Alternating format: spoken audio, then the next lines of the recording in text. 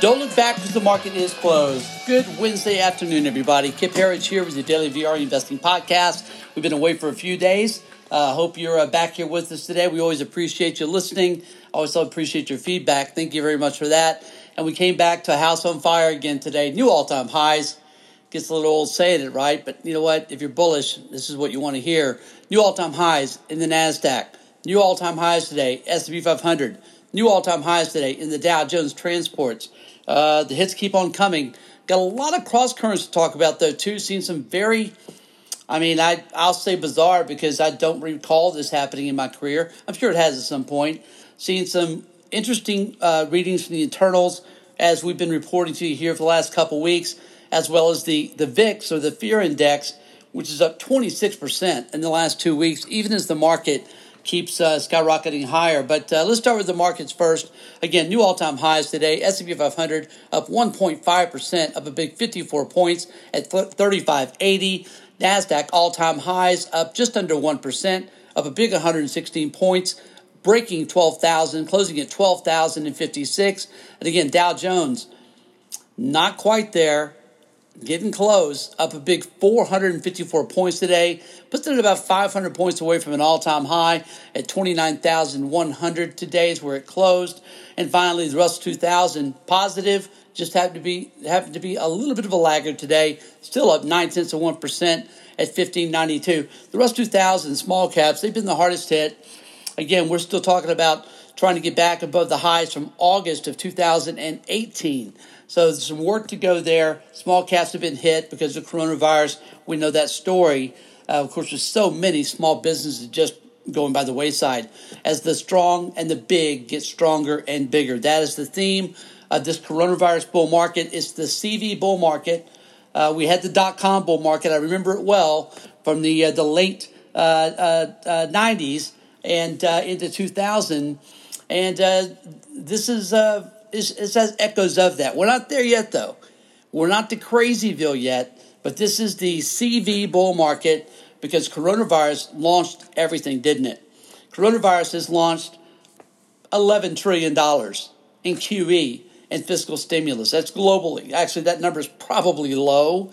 We're using that as an official stat right now with all the leverage they're using across these different structures they have in place. I mean, who knows what the actual number is. 11 trillion, we think, is pretty close as far as combined QE and global fiscal stimulus. So monetary and fiscal stimulus.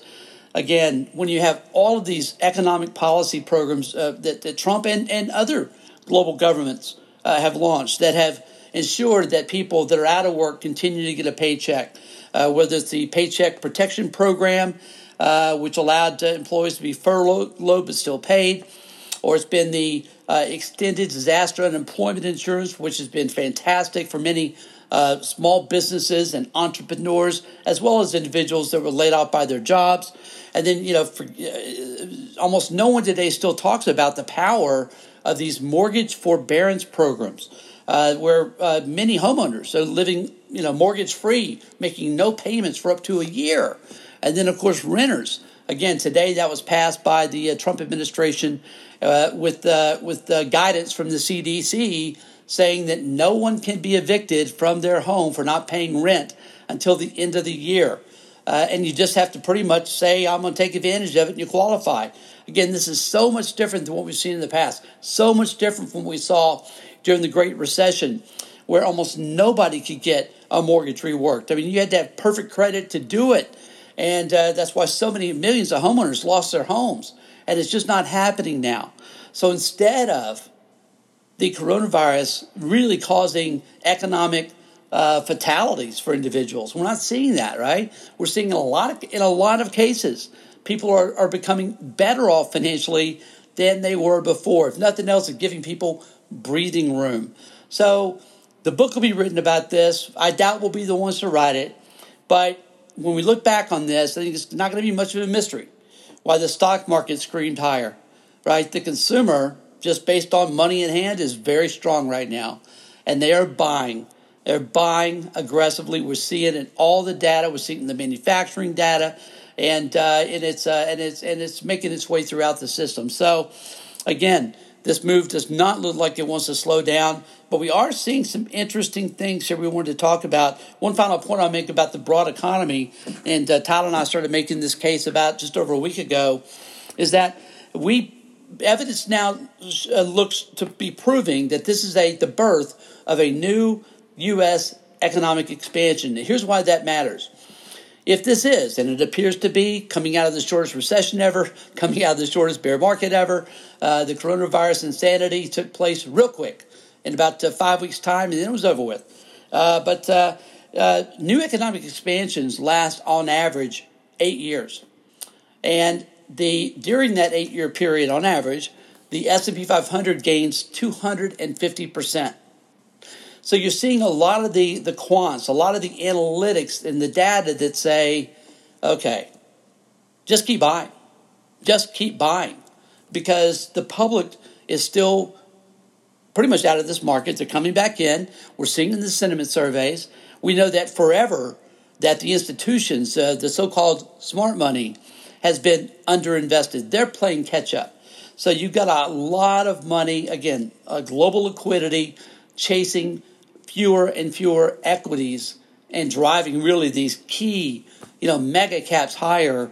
And now what's happening is it's a rising tide lifts all boats, right? This is when the market begins to really rotate and you get to see strength begin to broaden. That's the broadening process we've been talking about here. It's very real and it is happening. One thing we'll note, though, and this is something that a lot of people are shaking their head at, including us, is that the internals have been mixed to weak for a couple of weeks. Now, they're a little bit better today. But even as the market's been melting up, the internals have been mixed to negative for 2 weeks. Also, and this is the one that probably has most people scratching their head, is that in the last 2 weeks, the VIX, or the fear index, is now up 26% in 2 weeks. Again, as the market melts up. Now, this is not how that relationship is supposed to work. As the market goes higher, volatility and fear is supposed to drop. So we're not seeing that. It's got a lot of people curious. There are a lot of folks, serious money, that are buying protection. And that's what you see represented in the VIX that's going higher. It was up another 2% today, by the way. Again, in the face of this move higher, it really is. It's kind of stunning to see this. But in addition to people buying protection for a possible correction or a one-day drop on bad news. I mean, we are due for something like that. So you have a lot of folks buying protection, using the VIX to do that. And the other thing is seasonality, because we're now in the month of September. Bad things tend to happen in the markets in September and October. October's crash month.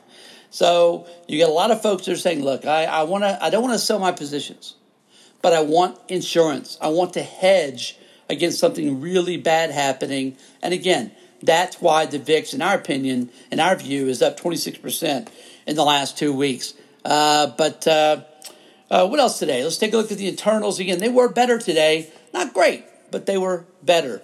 You would think with the NASDAQ up 1% and the Russell 2000, and the Dow Jones and S&P 500 up over 1.5%, that we'd see blowout numbers. We just didn't, but they're solid today. On NYSE, we had almost 2-to-1 advanced decline. And we did have better than 2-to-1 up-down volume on NYSE. NASDAQ, quite a bit slimmer, about 1.6-to-1 up-down advanced decline. And, frankly, only modestly higher and positive up-down volume. But the real kicker, and this is starting to broaden now, it got a little weak on us last week. We're starting to see a resurgence in new 52-week highs to lows, and just check out today.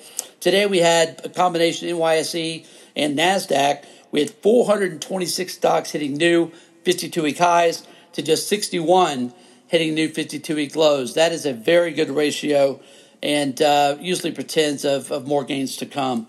In our sector watch today, we had 10 of 11 S&P 500 sectors close higher on the day, led by utilities of all things, up 3%. Again, interest rates got dropped again today. The 10-year now is down to 0.65% after jumping back to 0.7%. But utilities like the lower rates, up 3% today.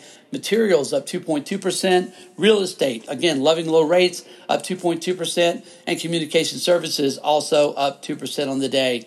In our commodity watch today, let's see, we have gold today was down $30 an ounce. Dollar was up a bit here. And again, it's kind of a risk-off trade with gold.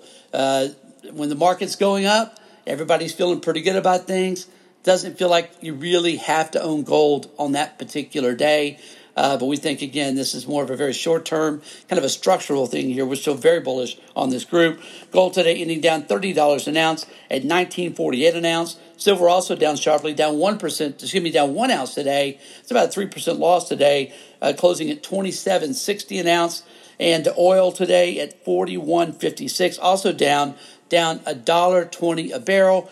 And finally of the day, Bitcoin trading at $11,363. That's a drop of $636 a Bitcoin today.